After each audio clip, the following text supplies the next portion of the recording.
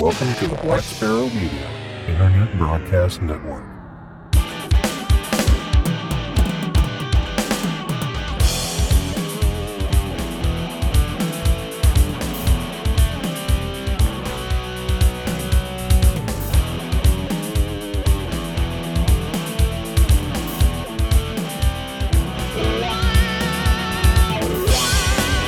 You're listening to Linux in the Ham Shack.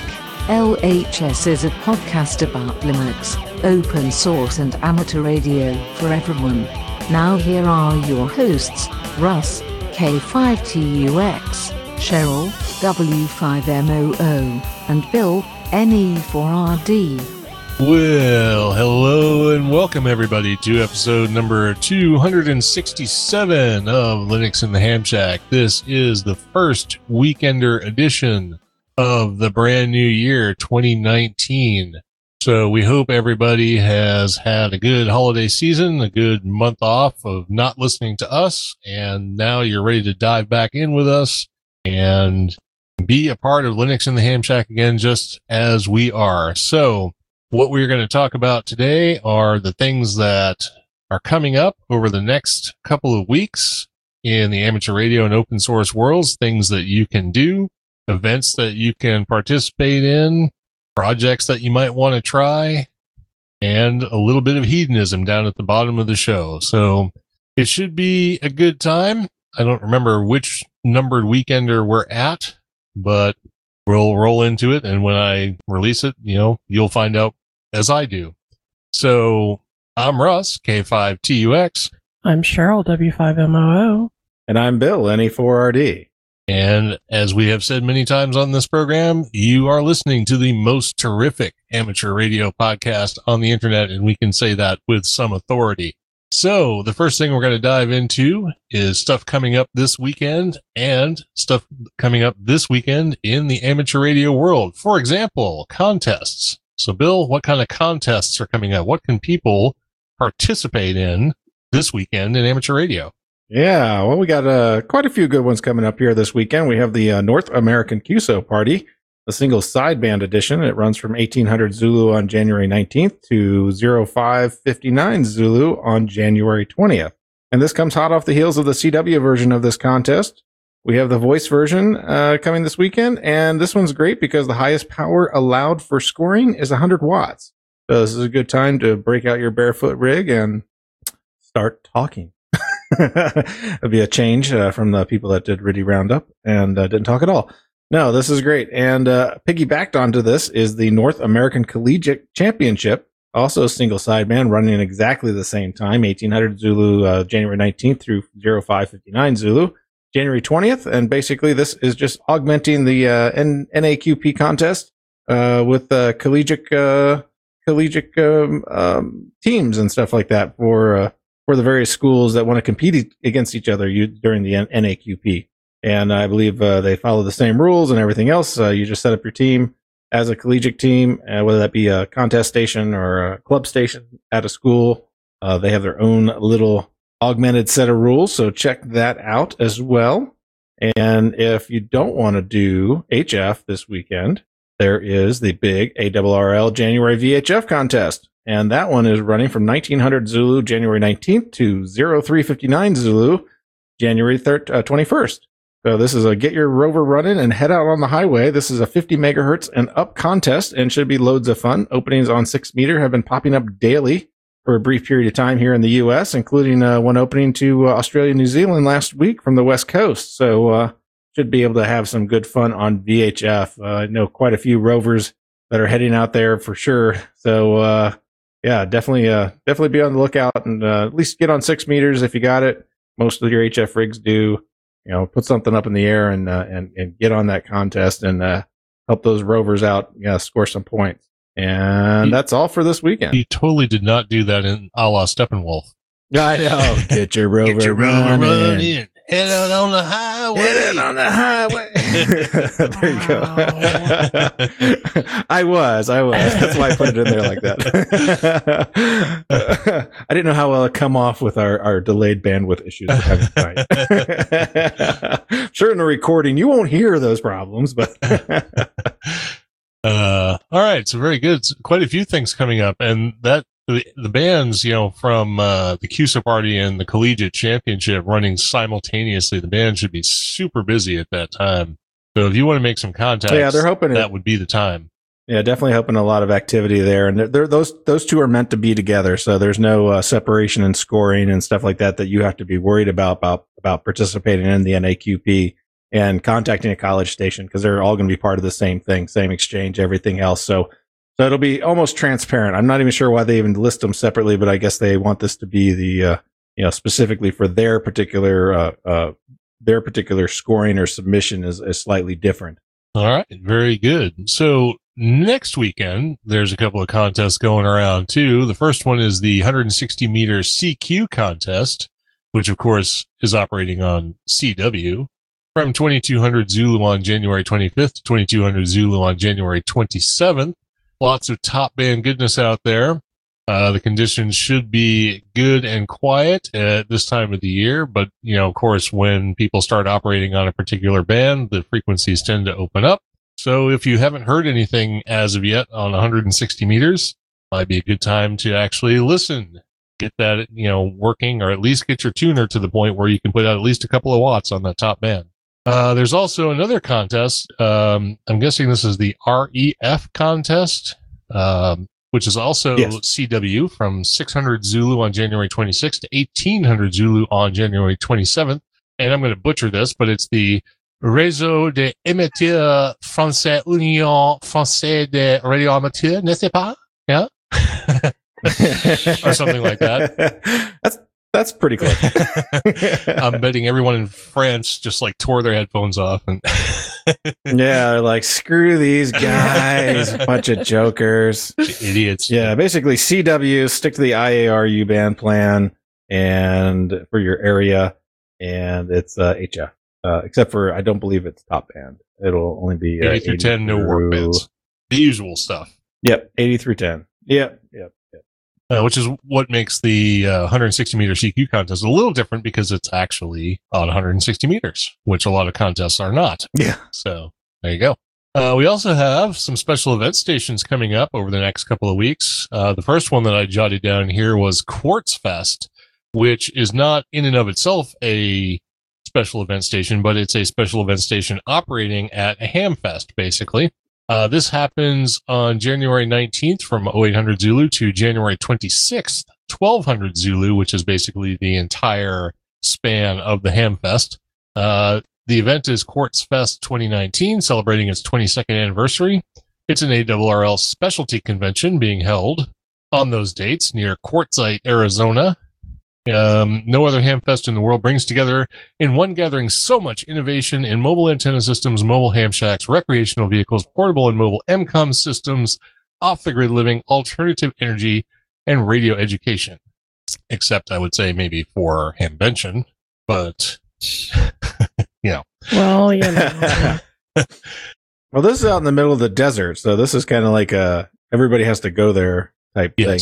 Not like there's anything. That's true. There is nothing there except a whole bunch of RVs. If you've ever been to Quartzsite, and I have been to Quartzsite, you know that there is quite literally nothing there except a bunch of people in RVs. Yeah, So pretty much. So anyway, there's that, and they will be operating call signs W7Q from Quartz Fest this year. We also have Kansas Day 2019. The call sign for that is going to be the call sign of the Santa Fe Trail Amateur Radio Club, which is KS0KS. And they'll be hosting this event to celebrate the admission of the Kansas Territory into the Union as the 34th state. James Buchanan signed the bill admitting Kansas into the Union on January 29th, 1861, and they'll be operating on January 26th because. And that will be from 16. Because it's close enough. Nobody cares. It's Kansas. Come on. It's a flyover state. So that's going to be from 1600 Zulu to 2100 Zulu on the 26th. They will be operating for that special event. Then there's also the special event commemorating the discovery of gold in El Dorado County, California. The call sign will be the El Dorado County ARC's call sign, Alpha Golf 6 Alpha Uniform. This will be from January 26th, 1700 Zulu to January 28th, 0100 Zulu. and it's commemorating the 171st anniversary of the discovery of gold in Coloma, California. Special event will be on the air as AG6AU from the gold discovery site on those dates. So there you go. Some special events you can. Such a good call sign. AG6AU, yeah. Yeah. Silver and gold. That's right. Very good. All right. So normally in this space, we would have some announcements. I don't have any announcements. Do you have any announcements? Does anybody in the chat room? Does anybody in the chat room have any announcements? If they do. Oh, somebody just announced something, didn't they? That some Hamfest was not going to be in the location that it's named after? Jeremy, KC0NUK, put in the chat room a little bit ago that he had just read that the Victoria Springs Hamfest, which I'm not sure which Victoria Springs that is, will not be in Victoria Springs this year. It will be at Bader Memorial Park near Chapman. And I don't know what state we're talking about. You want to look that up real quick while I'm mentioning it? Thank you. Yes. It's in Nebraska. There we go. So apparently it will be in Chapman, which he says for some of us will be quite a bit further, but to offset that, the location is closer for a bunch more people and therefore might attract more folks to the Hamfest. So Victoria Springs, Nebraska is on which side of Nebraska? East? That's the part I don't visit. That's all of it. That's all the same part that I don't visit. That's where the heck is it? Jesus, dude. Oh yeah, it's like out dead center in the middle of nowhere. Somewhere near Grand Island then. Okay. Yeah. Sure. Because it's either Nebraska, or it's either Omaha, Grand Island, or nowhere. Yeah. I don't even see Grand Island. It's there, believe me. I've been to it. Oh yeah. So yeah, it's in the northwest. Okay. Oh yeah. So that's even further out into nowhere. So. Yeah, that's why I said it's nowhere. All right. But maybe it's somewhere that it's not nowhere anymore. I don't see the updated information here on the website. Oh, maybe so. I don't know. There's a town out in western Kansas called Goodland, which is a total misnomer. But apart from that, it's the only reason anyone knows anything about Goodland is because it's where all the snow piles up when the storms come through the Midwest. So you can always judge how bad you're going to get hammered by how much snow Goodland is under. So anyway, moving on from that, let's talk about the LHS Ham Radio Challenge for this fortnight. If you have the opportunity, I just threw this in there because I was writing down a bunch of special event stations. So if you have the opportunity to operate the transceiver for a local amateur radio special event station, do so. In other words, if you have one that's operating somewhere near you, actually get on there and be a part and be a transmitter. Actually key up for your special event. I've done that before. It's kind of cool, actually. And if not, check out some of the special events that we've mentioned and maybe some of the ones that we haven't and see if you can make a contact and get a cert or a QSL card from one of those special events. They're on the air to make contacts, so make contacts. All right, so moving on from that, we're going to jump into the open source world of things. And in the open source world, we usually mention a distribution to try. This time will be no different. I found this distribution in a list of the top 5 distributions of 2018. I don't remember where that actual list came from, but this was the different one that was on the list because it was like Ubuntu 1804 and then Fedora 29 and like Solus, a bunch of well-known distributions. And then this one called Void Linux. And Void, according to themselves, is a general purpose operating system based on the monolithic Linux kernel. Its package system allows you to quickly install, update, and remove software. Software is provided in binary packages or can be built directly from sources with the help of the XBPS source package collection.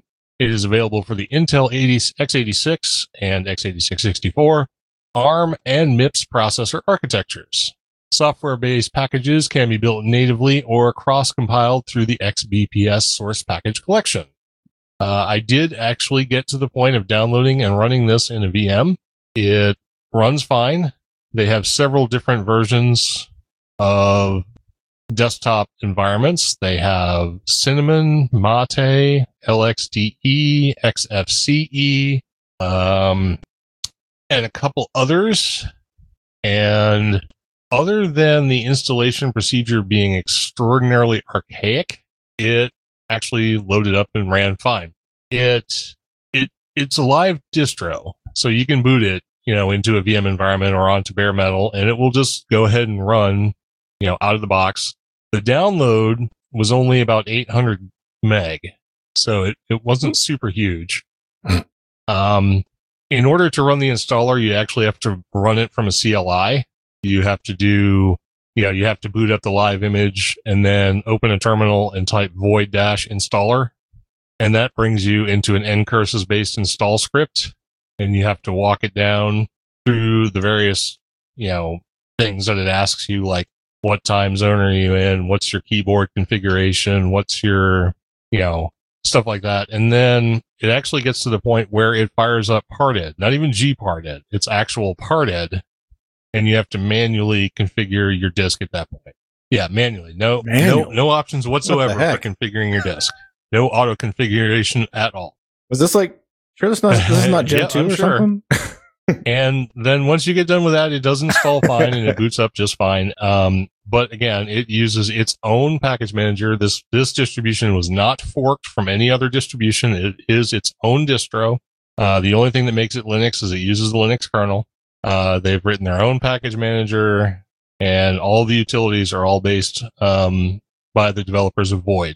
So, it would definitely take some getting used to if you wanted to try it. But if you want to get a little bit out of your comfort zone, you could certainly give this one a go. It's not so rustic that someone who's relatively new can't use it, but it would definitely take some effort. So, but if you want to try something a little different, give Void a try. It's not bad. I mean, there's nothing wrong with it. It's just a little different. So, and of course, a link to where you can download Void will be in the show notes, or you can simply Google for Void Linux. It's the top hit. Don't worry about it. All right. So moving on from there, we've got some events coming up this week and next week in the open source spectrum. So Bill, you want to hit a couple of these? Sure. We'll do events this week. We got the Linux Conf Australia, which is going to be this year at the University of Canterbury in Christchurch, New Zealand. So not in Australia, but in the ANZ area. It's going to be January 21st through the 25th, 2019. It's themed to Linux of Things. The 2019 linuxconf.au or linux.conf.au will again attract speakers and attendees from across the world to socialize, fraternize, lecture, listen, ask, answer, and share with their peers. The conference will explore the use of free and open source software and hardware for the Internet of Things devices, along with the security concerns, privacy and legal aspects, environmental impacts, everyday communication, health, ethics, and much more. And that's linked in the show notes. The other conference we have for this week is, upcoming, I guess, shortly, is devconf.cz. And this is in Brno? Yeah. Brno, Czechia. I think that's right. Yep. Czechia. Brno, Czechia. Something like that. There you go. It's January 25th through the 27th, 2019. And it's a free Red Hat sponsored community conference for developers, admins, DevOps engineers, testers, documentation writers, and other contributors to open source technologies such as Linux, middleware, virtualization, storage, cloud, and mobile, where Floss communities sync, share, and hack on upstream projects together. That's the show. You're right, it is. Sorry. All of a sudden, we get like a bunch of... Better check the porn. Okay, so... Yeah, I was like, what is all that noise in the background? I believe we've had one or two of our listeners mention this to us, but it did show up in the open source calendar events coming up, and that is FOSDEM 2019, which is a very popular unconference that happens in Brussels, Belgium. This year it'll be from the 2nd through the 3rd of February 2019. FOSDEM is the Free and Open Source Developers European meeting. It is a free event for software developers to meet, share ideas, and collaborate.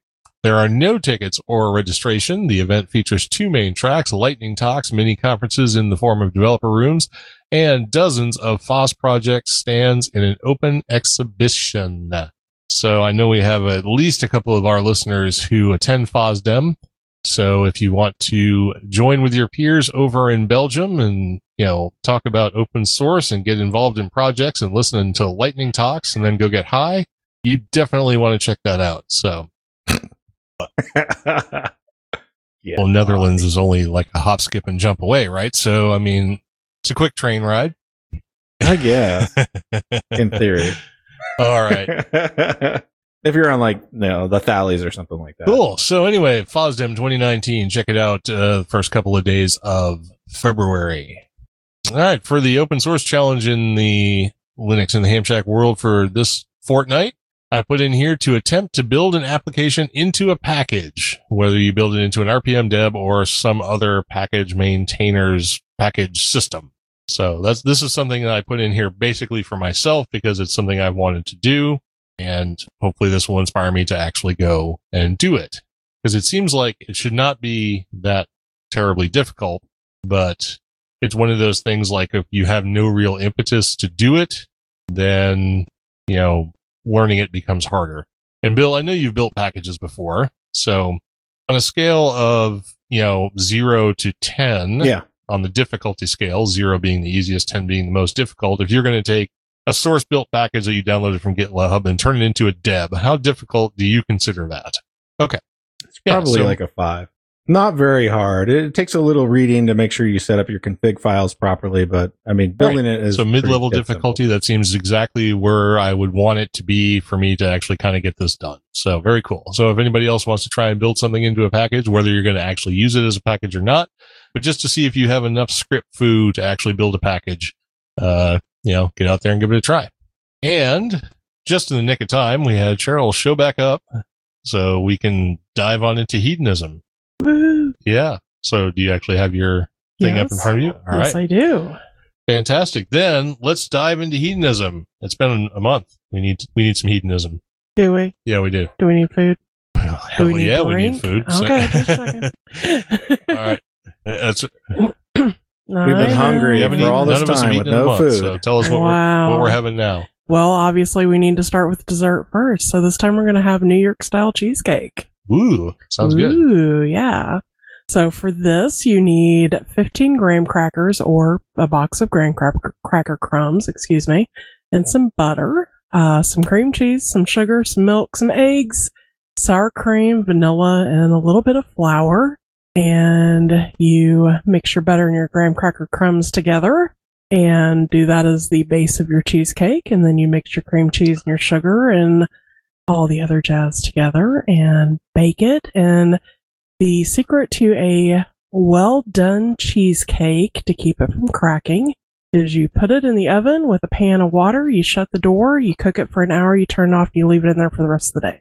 So and let it do its thing for 5 or 6 hours before you pull it out again or open the door. So this is a cheesecake that you actually bake. Now, there are all kinds of recipes for no-bake cheesecakes. yeah, and I've done this cheesecake several times before. This is that cheesecake that weighs 27 pounds when you pull it out of the Right. oven. No, and it's a very good cheesecake. But I'm going to ask you, since you're the one who likes to cook, what is the advantage over baking a cheesecake over doing a no-bake cheesecake, or vice versa? Well, okay. If you want a true New York style cheesecake, you're going to have to bake it.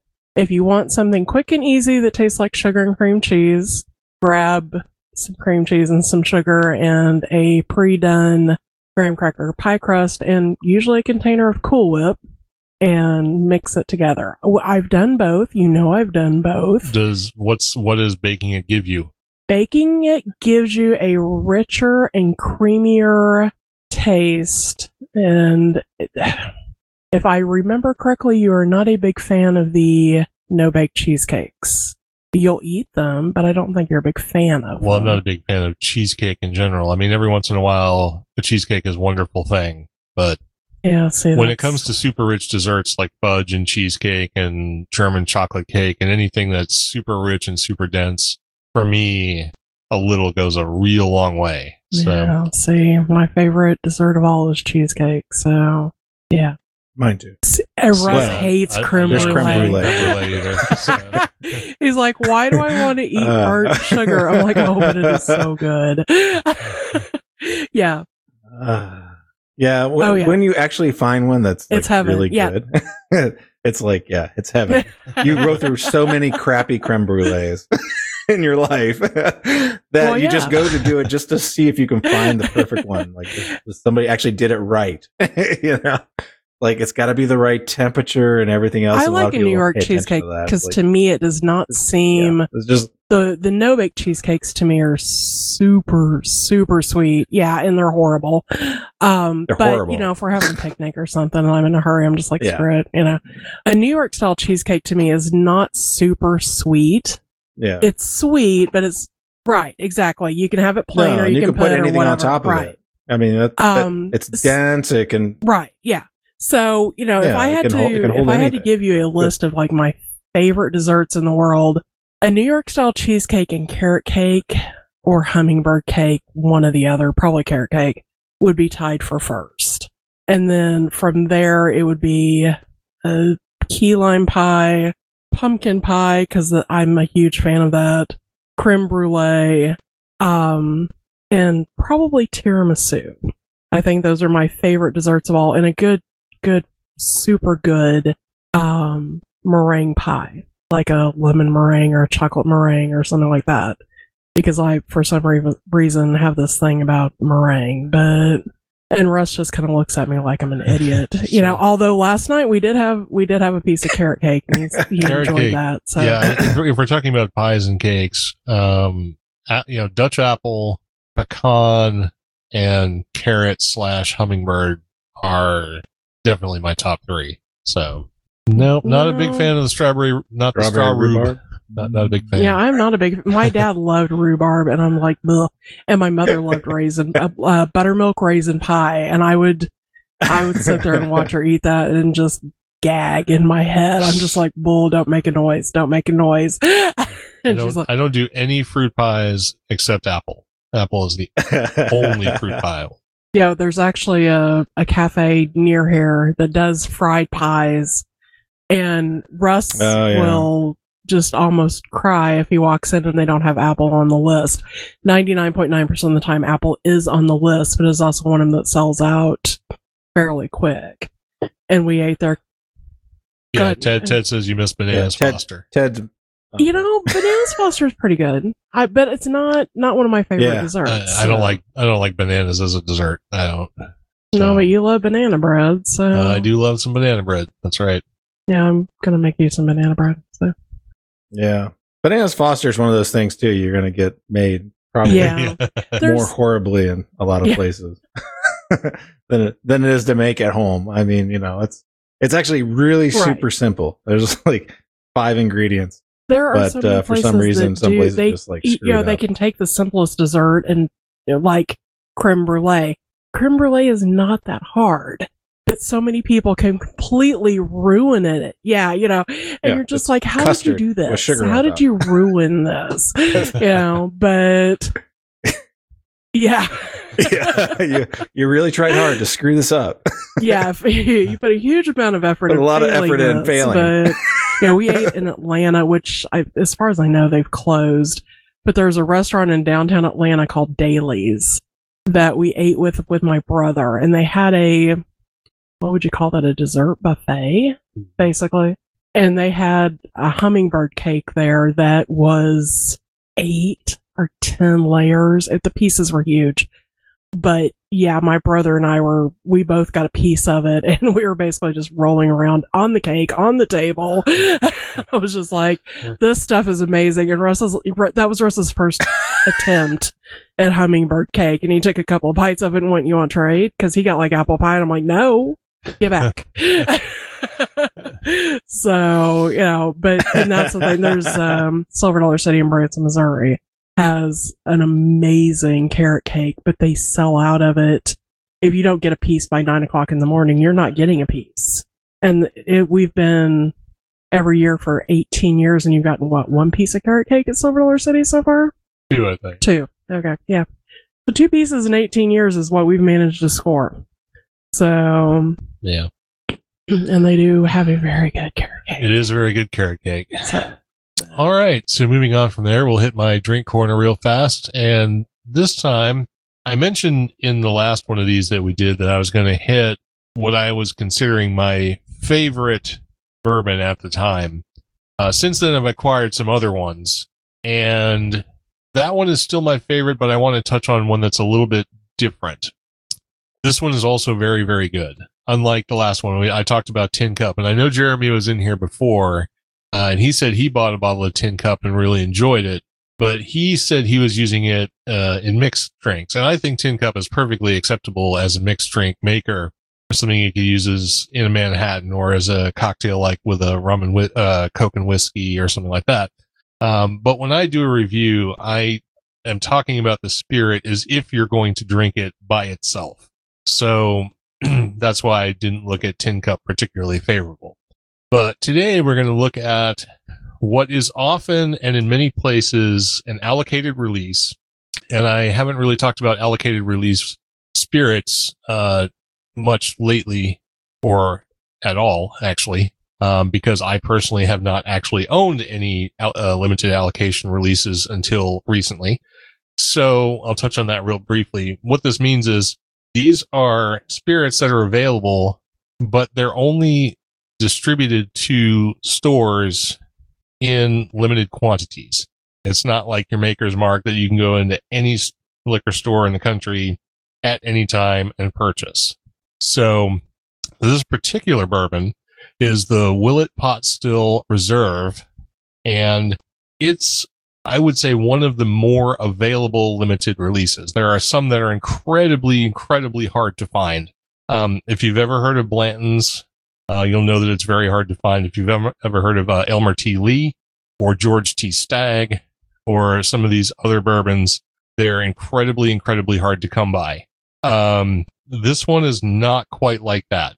It's still on the hard to get scale, but it's a lot easier than some of those other ones I just mentioned. So if you go to a decent liquor store in your area, you will probably find some Willet.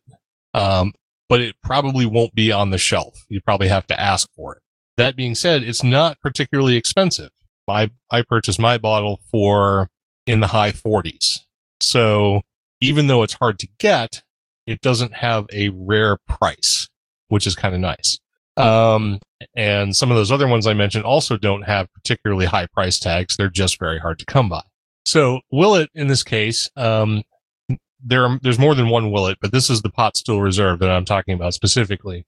Willet, as a company, has a storied past starting in the late 1600s. And if you want to read about how Willet has gone through its different paces and iterations of being open and closed and so on over the last several hundred years, feel free to check that out.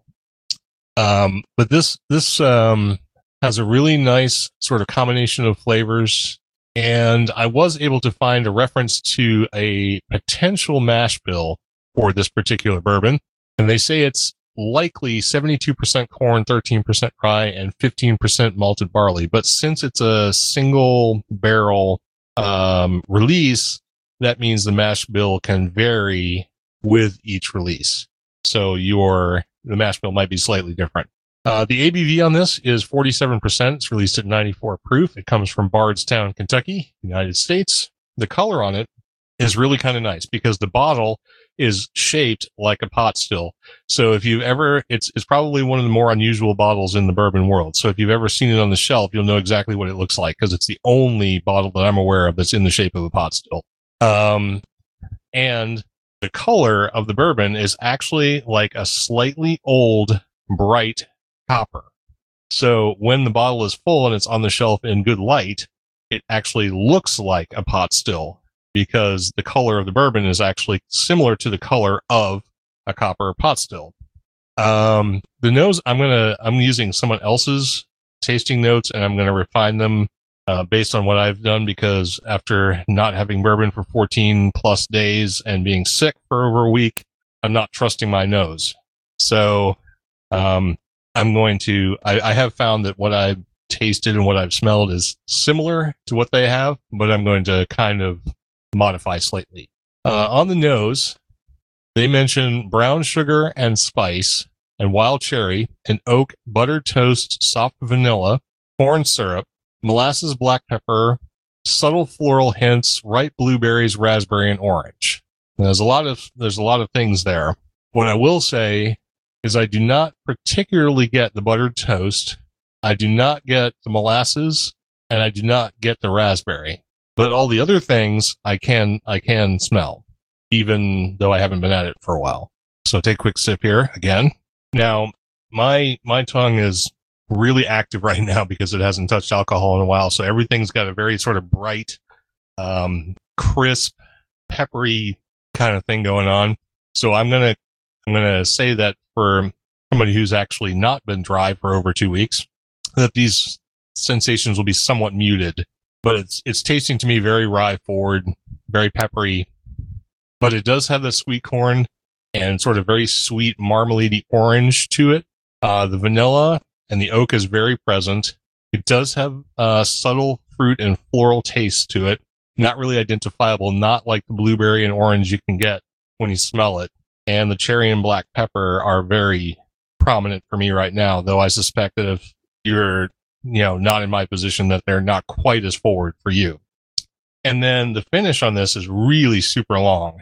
It's a nice, long, spiced, sort of peppery vanilla, and you get the mouthfeel from the oak tannins, a little bit of the orange kind of in passing, and then, that, like I said, they say peppery heat, and yes, I'm definitely getting that. And they also mentioned coconut, but they say you only get the coconut if you put a little bit of water in it, and I have not put any water in it, so it is not opened up to the point where I can detect anything like coconut. But I will say, for a relatively available, relatively inexpensive bourbon, this has a lot going on. It has a lot of character. It's constantly changing, and it has a really, really full mouthfeel and really long finish. These are things that are going to make this a wonderful sipper. You can have an ounce and a half of this, and it will last you an hour because of all the things that you get out of it and just how long the flavors last when you try it. So by far and away, well worth $50 or whatever it is you spend when you buy it. And I would give it, based on what it was like when I tasted it originally and what I taste in it now, easily a 91 because it's really good. And you can actually buy it, which is definitely a good thing. So if you get a chance to, go to your liquor store and see if they have in the back closet somewhere a couple of bottles of the Willet Pot Still Reserve and get yourself some because it's definitely worth the money. All right, there we go. Bill, what are you drinking? Well, I'm actually drinking red wine. Well, there you go. But I'm actually going to review a beer I had while I was in Florida because it kind of stood out, and I didn't find it until, almost like the last 2 days I was there, and I'm like, man, I could have been so happy and so drunk the entire time I was here instead of the crap I was drinking. No, I found a beer called High Lie, which, if you've heard that, it's a sport, a nice betting sport that people tend to play. This is a beer from the Cigar City Brewing Company in Tampa, Florida. It is an IPA, of course. We saw all these trucks driving around with High Lie on it. We thought, is a sport like getting popular again, or what's going on? And of course, it wasn't. It was actually just because they're pushing out so many cans of beer now out of the Cigar City Brewing Company that they have their own trucks, and that's their big staple beer, I guess. But from their site, it's an intense bouquet of tangerine and candied orange peel, entice the nose with wild flavors of clementines, Valencia orange, and subtle caramel, provide counterpoint to assertive bitterness and rich malt character. A bold hop flavor and aroma from 6 different hop varieties is front and center in this flavorful American IPA, and I agree completely. It was very flavorful, and it has a ABV of 7.5%. and an IBU of 70, which is quite respectable. Not as high as I like, but it's okay. Whatever. Yeah, triple digits. Yeah. You need triple digits. Triple digits. Yeah, I'm like to the 140s. That's what I want. No, no, it was really good, and I was really disappointed I didn't find it till the very end. I was like, oh man, it's been so good to have. But I tried a bunch of other beers while I was there from various breweries. They have like a growler fill at the local liquor store with a bunch of local breweries and stuff like that. So I kind of went around the house and filled the growler a few times, and just really didn't tack onto one that I really enjoyed immensely until I ran across this guy. And it was great. So if you have that available to you in probably the southwestern or southeastern market down there, I'm not sure if it even leaves the state of Florida. But yeah, they have like trucks painted and everything else with their logos and stuff all over it. So I'm assuming they have some money invested in this activity. So maybe you can see this in the southeastern U.S. market. It's a great beer, great IPA. I wish I could get it up here. It was really good. All right, very cool. Well, that is going to take us down to the end of the current episode of The Weekender. So we will turn around and we will do this in a couple of weeks' time. But in the meantime, we've given you lots of things you can go out and try, some food you can partake of, some beer and whiskey you might be able to pick up and enjoy, and several open source and amateur related special events and other events that you can try out over the next couple of weeks while you're waiting for us to put out another episode of Linux in the Ham Shack. Our next episode will be our long format episode. We have not yet settled on a topic, but that will be, announced as soon as we figure out what that's going to be. And in the meantime, hope everyone has a great week, and we'll do it all again next Monday night. So, saying good night for episode 267 of Linux in the Ham Shack. I'm Russ, K5TUX. I'm Cheryl, W5MOO. And I'm Bill, NE4RD73.